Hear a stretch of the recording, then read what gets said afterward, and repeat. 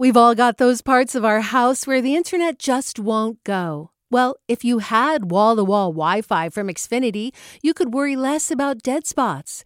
Because with wall-to-wall Wi-Fi from Xfinity, you get fast speeds, reliable connection in every room, and power for all of your devices, even when everyone's online. That's wall-to-wall Wi-Fi only with Xfinity. Restrictions apply, not available in all areas. Actual speeds vary. From KQED. You're listening to Forum. I'm Mina Kim. Musician Nina Simone once said, "An artist's duty, as far as I'm concerned, is to reflect the times."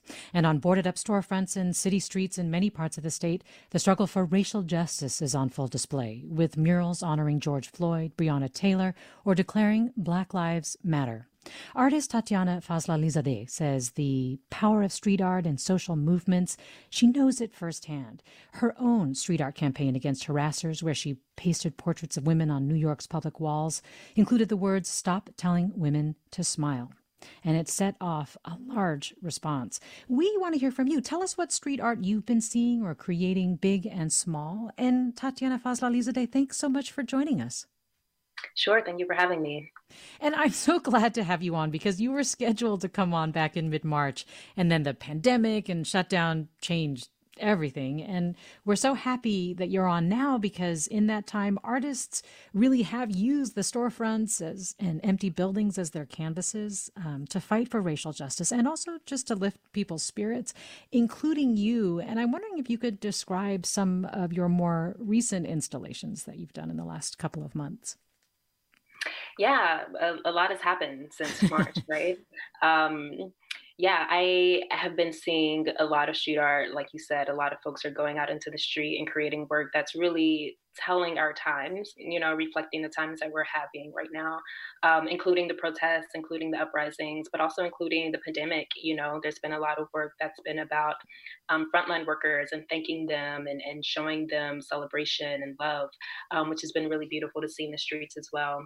Myself, for the past couple of weeks and the past couple of months, I have been creating work that is, also fitting within the times. I've really felt inspired and felt sort of enthused to get out and to create something that is about Black folks, about Black lives, about our experiences, about what we're going through. I've really been really affected, I think, by the death and the killing of Breonna Taylor. It sort of, these deaths unfortunately happen so often, and I feel like they hit us differently each time. I think, as we can see in this moment, it feels very different. And sometimes certain names just stick with you, and Breonna Taylor is really sticking with me, like it is for a lot of folks. So I created a piece for her. I created a mural series, actually, at an NPR space here in New York City. And it was a portrait of Breonna Taylor, a portrait of Tatiana Jefferson, a portrait of Tony McCade, and a portrait of Nina Pop, all people who have been killed at the hands of racist violence. And I've really been trying to do work that is about that and thinking about that over the past few weeks and past few months. And so those are some pieces that I've created recently. Yeah, and they're women or trans women, and do you feel like in particular it was important to highlight them? Yeah, I think so. Most definitely, trans women, especially Black trans women and brown trans women, are killed at such a high proportion that it's really sad and it's very tragic. And I don't think that it's talked about and discussed enough. And so when we think about Black lives and we're now talking about fighting for Black lives, it's really important that we uplift those names and those people, not just only in death, right? I think it's important to also think about Black trans women and Black trans people, period, while they're living, while they're here. But if we are going to be talking about who is being killed and why they're being killed, I think it's very important that we think about Black trans folks who are the most vulnerable amongst our communities. Do you think public art has a message or mission that's different just by design from art or sculpture that's meant to be in indoor spaces or more permanent? I think so. And I think you can see it just by how people come together to create the pieces that we've been seeing over the past few weeks. Public art and street art really sort of welcomes this community. It welcomes people to come participate in it together. And it is often created as a way to be for the community. And so it makes art accessible in a way that art that's in a gallery or art that's in a museum doesn't. You're creating work that's in the street and it's for the people who live around those streets and live in that neighborhood. And I think that's a very important thing. I think we place such a high elitism on work that is in a gallery and a museum, right? There's this sort of classism, I think, that happens when we think about art and who has access to art. And so public art and street art really creates this sort of world where everybody has access to art. And it's not just everybody who has access to it, but what is the art about? It's about the folks who live in the community. It's about their lives. It's about their experiences. And I think that's a really beautiful part of street art and public art that I think work that's in other sites and laws can't do. We're talking about public art and street art that's just been blooming everywhere, especially across the state of California and in cities and towns all over. We're talking with Tatiana Fazlalizadeh, artist and author of Stop Telling Women to Smile, Stories of Street Harassment and How We're Taking Back Our Power. And I want to invite you, our listeners, to join the conversation and tell us what street art you've seen recently that has moved you or inspired you, or art that you've even created. There's been lots of big and small things done by children to adults. Are you an artist who has created street art during the protest and want to just tell us about it? Give us a call, 866-733-6786. Again, 866-733-6786. You can reach us on Twitter and Facebook at KQED Forum, or email your questions to forum@kqed.org. I want to just talk quickly, Tatiana, about your campaign, Stop Telling Women to Smile, and why you think that street art campaign was so powerful, why it fueled this movement where so many people connected with it and wanted to share it. These beautiful posters that you made that were hand-drawn or pencil-drawn, I believe, that you blew up and put around the city of New York. Mm-hmm. I think people connected with that project because it was telling their own stories, because the women who saw the pieces related to it. They saw this work and saw their own experiences within the work. And I think that is something that once I realized that that's what was happening with that project, and that's why the work was, sort of taking off and people were resonating with it. It's something that I wanted to kind of capture and continue to do and create in the rest of my practice.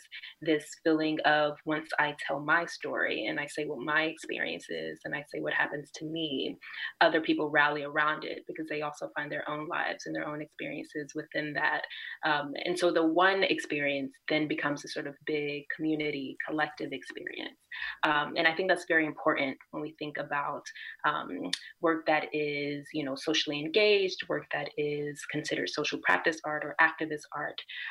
How is it telling people's stories? How is it getting their experiences out there to the public in a way that isn't just for awareness, right? We're not just saying this happens, just be aware of it. I think that's the first part of it. I think from there is, then what do you do? How do we change it?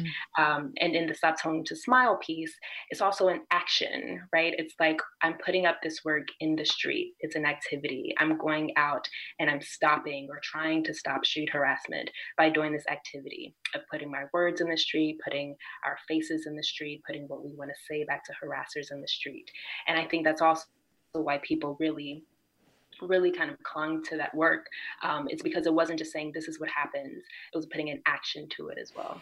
Yeah, I think you're also touching on what I often find is my response to street art, which is I really feel like I'm having a conversation with the piece, whatever is there, because it's really there. I mean, it's usually in your face, glorious, big, and so it really draws you in. Well, let me go to caller Rodney in San Francisco. Hi, Rodney. Join us. How are you? Well, thanks. What's on your mind? Susie Burton asked me to call in and talk about a piece of street art that I just did in front of her house.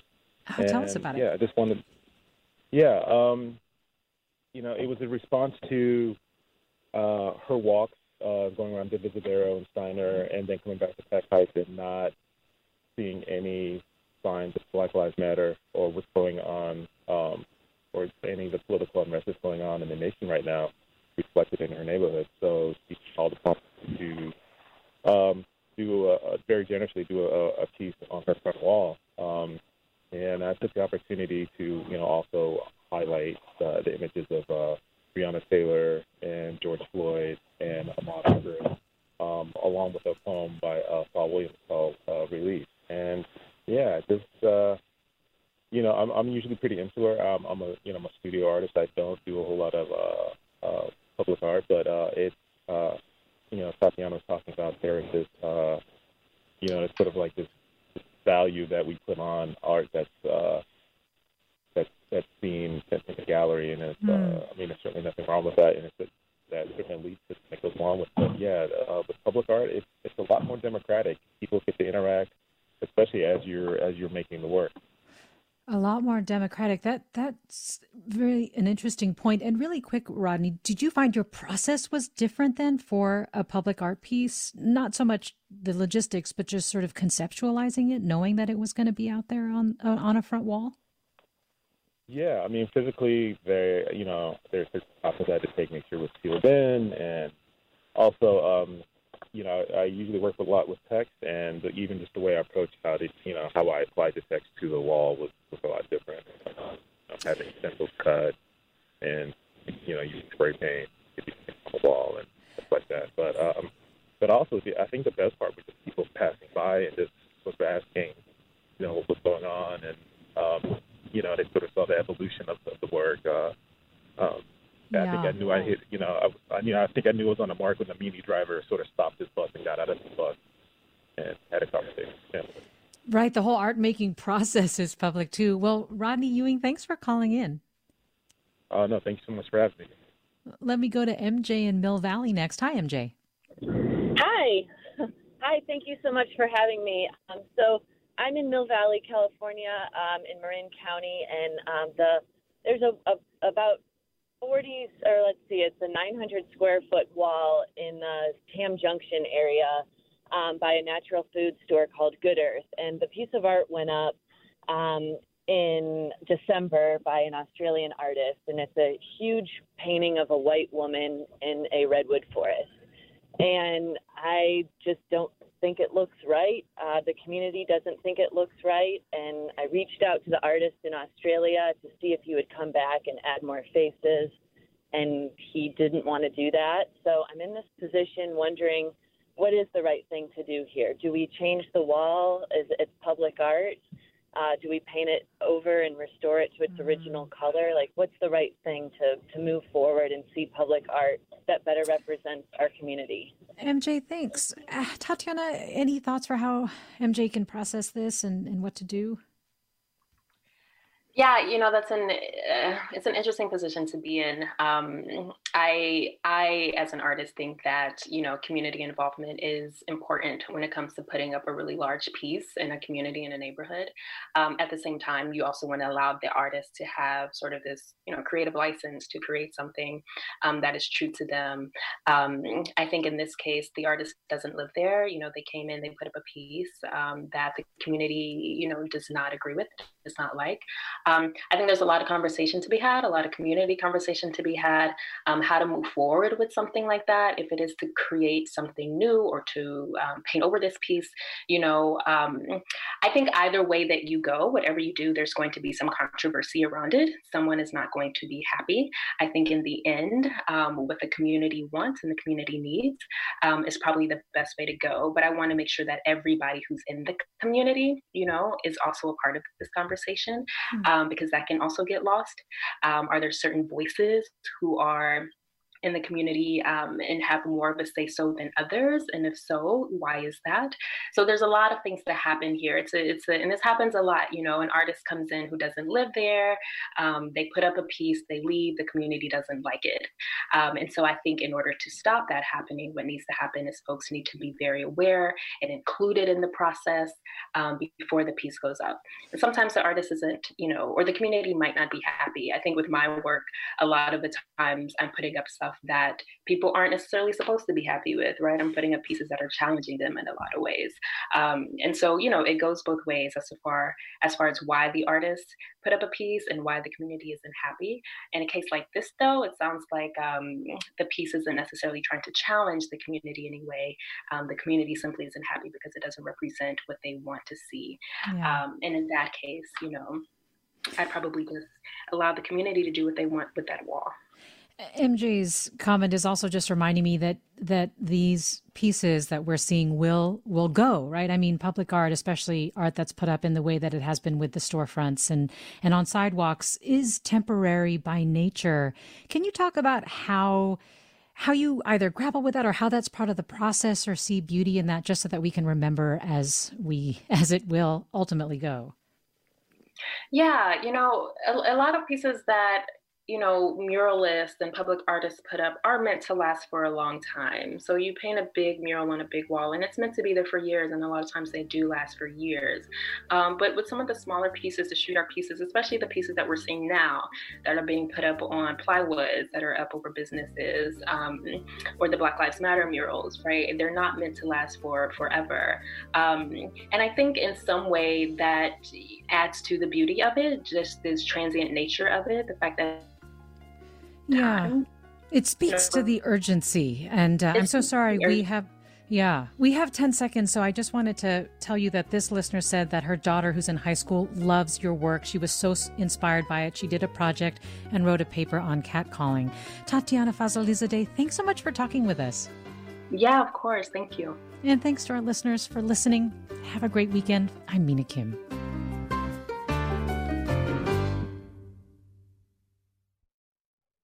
Funds for the production of Forum are provided by the members of KQED Public Radio and the Germanicos Foundation and the Generosity Foundation. Support for Forum comes from San Francisco Opera. Set 10 years after a school shooting, the critically acclaimed opera Innocence takes us into a complex emotional journey where our understanding of innocence and guilt is constantly upended. Kaya Sariaho's ethereal score collapses the past into the present as a community of survivors grapple with how to move forward. Don't miss the highly anticipated American premiere of Innocence, June 1st through 21st. Learn more at sfopera.com. We've all got those parts of our house where the internet just won't go. Well, if you had wall-to-wall Wi-Fi from Xfinity, you could worry less about dead spots. Because with wall-to-wall Wi-Fi from Xfinity, you get fast speeds, reliable connection in every room, and power for all of your devices, even when everyone's online. That's wall-to-wall Wi-Fi only with Xfinity. Restrictions apply, not available in all areas. Actual speeds vary. All over the country, we need to improve reading in Wisconsin. Schools are changing the way they teach reading. I'm calling for a renewed focus on literacy. We have gotten this wrong in New York and all across the nation. And it's happening because of a podcast. I think your podcast has changed my life. And I'm going to share this podcast with everyone I meet. Sold a Story investigates how teaching kids to read went wrong. New episodes of Sold a Story are available now.